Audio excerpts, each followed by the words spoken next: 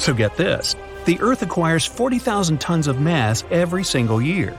More and more people are being born, new buildings and structures. You might think that's something that adds mass, but nope, since it's created out of existing matter on the Earth, it's actually dust falling from space to our planet. That dust consists of vestiges coming from our solar system, like space bodies that never managed to form into a planet, or asteroids and meteors that fell apart on their way and now drifting around. Our planet is there like a giant vacuum cleaner that pulls in all those particles of dust powered by gravity. So yes, Earth gains weight, but some calculations also say the entire planet, including the atmosphere and the sea, is losing around 50,000 metric tons of its mass annually. Gases like hydrogen and helium are within our planet's atmosphere, but they're so light gravity can't retain them there. So huge amounts of those gases escape our planet every year. 6 pounds of hydrogen every second. Sounds like a lot, but the Earth is really heavy, so it would take trillions of years for all the hydrogen to escape our atmosphere. Also, the planet's core is like some sort of big nuclear reactor. It runs all the time, so it gradually loses energy, which means it's losing mass too. Our planet is not a perfectly shaped sphere, it's more like a squashed one. As it spins, gravity is directed toward the Earth's center, while a centrifugal force goes outward. Earth has a tilted axis, so centrifugal force doesn't exactly oppose gravity. Also, gravity pushes those extra masses of Earth and water up at the equator into a bulge. Earth also has a waistline, 24,900 miles. You weigh more standing at one of the poles than at the equator. Although, for weight loss, Pluto comes as the best option. A 150-pound person would weigh around 10 pounds there. Avoid Jupiter, the same person would weigh over 350 pounds there. Our planet is all green and blue now, but chances are it used to be purple. Scientists think ancient microbes might have used some other molecule to harness the sunlight instead of chlorophyll that gives plants their green color. That molecule possibly colored the living organisms into a more violet shade. The Earth is electric. Just one stroke of lightning can heat the air to over 50,000 degrees Fahrenheit, which causes the air to rapidly expand. That same ballooning air makes a shock wave we know as thunder. 6,000 lightning flashes appear all over the planet every minute, and the longest one occurred in the sky above Brazil, 440 miles long. Newer studies found out that the Earth's core is as hot as the sun's surface, over 9,300 degrees. The driest spot we have is the Atacama Desert of Peru and Chile. The center of Atacama has spots where we've never recorded any rain. The coldest place is naturally Antarctica, where winter temperatures can go down to minus 100 degrees Fahrenheit. No thanks. It's also the biggest desert we have on Earth.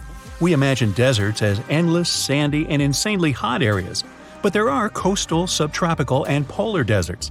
They all have wind-swept and barren lands, which makes them very difficult for animals and plants to inhabit. The Pacific Ocean is the Earth's biggest ocean basin, which covers a huge area of almost 80 million square miles.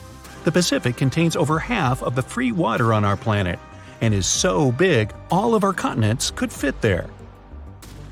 Earth used to have 2 moons, or at least that's something scientists believe.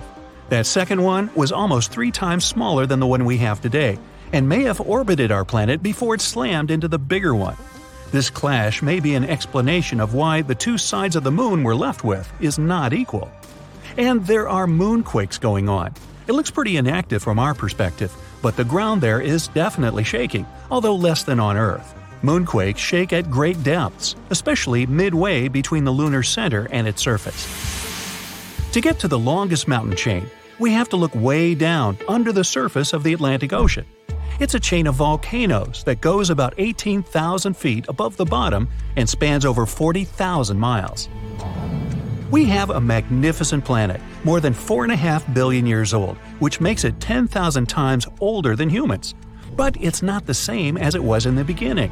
The ground we walk on is recycled.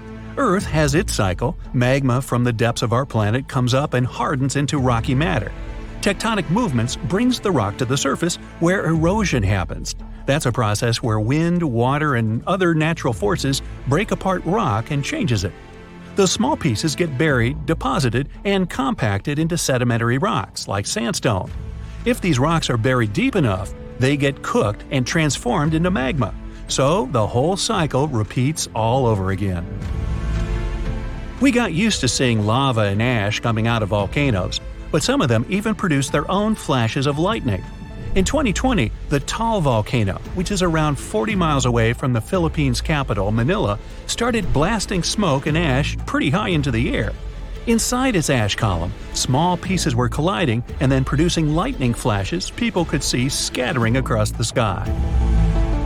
Lakes can go crazy and explode too. Neos, Manoon, and Kivu are 3 lakes that sit above volcanoes. Since there's magma under their surface, there's carbon dioxide released into the lakes, which leads to a deep gas layer above the lake bed. It's pretty rare, but carbon dioxide can suddenly erupt from the lake and form an unpleasant gas cloud, similar to something a volcano does. 70% of our planet's surface is covered in oceans, but we've only explored 5% of them. And around 300 million years ago, I wasn't around then, we only had one massive supercontinent called Pangaea, with one huge sea, Panthalassa. Surprisingly, coral reefs are the biggest living structures. They consist of small coral polyps, but together they make a true community of organisms and a very important part of Earth's ecosystem. Some coral structures can even be seen from space. The Earth's surface is not evenly shaped, which means mass is uneven too.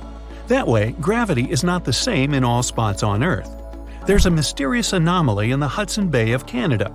The gravity there is lower than in other regions surrounding this area, and scientists believe it's because of melted glaciers. During the last ice age, that region was covered in ice, which is now long gone and melted. But the planet hasn't completely recovered from the icy burden. Gravity over any area is proportional to its mass. The glacier left an imprint that pushed aside a part of the planet's mass, which is one of the reasons why the gravity is weaker in that area. Some bugs get nastier when in space, without gravity. Studies showed some bacteria, like Salmonella, can make worse damage in space because there's something in the lack of gravity that makes them tougher and changes their activity. The days on Earth are slowly getting longer. When the planet was formed, days were about 6 hours long and gradually got longer.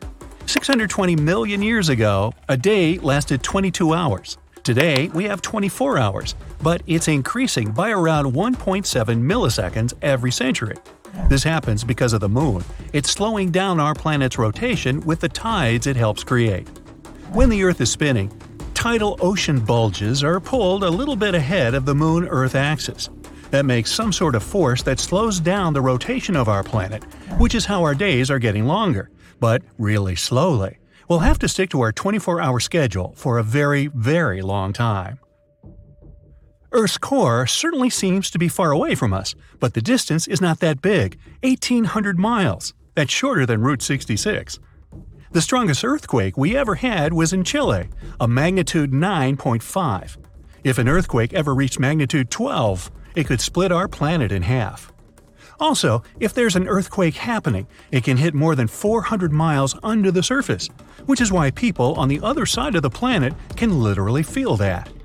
Our planet has around 100 million times more individual viruses than there are stars in the universe. Clouds are not some fluffy things whose shapes we sometimes like to watch. They actually help regulate the temperature of Earth.